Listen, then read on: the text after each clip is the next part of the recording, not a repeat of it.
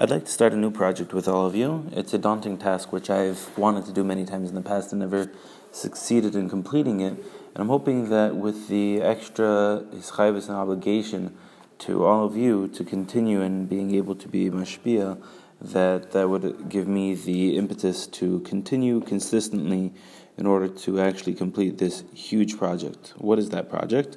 I would like to go through with you the entire Orach Chaim with Shulchan Aruch, Ramah, and Mishnah Berurah. And obviously, I'm not going to speak out every single word because that would be too much for a quick soundbite. But I'm going to try to speak out the major points and have something to take away from each day. So please be vigilant and relentless, and don't let me stop, and remind me whenever I start slacking, and together we will be able to accomplish this amazing task.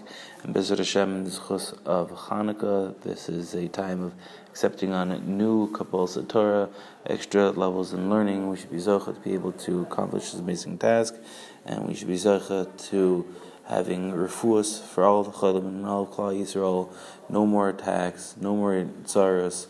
Everybody should be happy with amazing shalom bayis, with their zivugim. Everybody should be married with simcha and children with health, and amazing growth in ruchnis and accomplishing what we are here for in this world. Amen. Ken Yiratzon.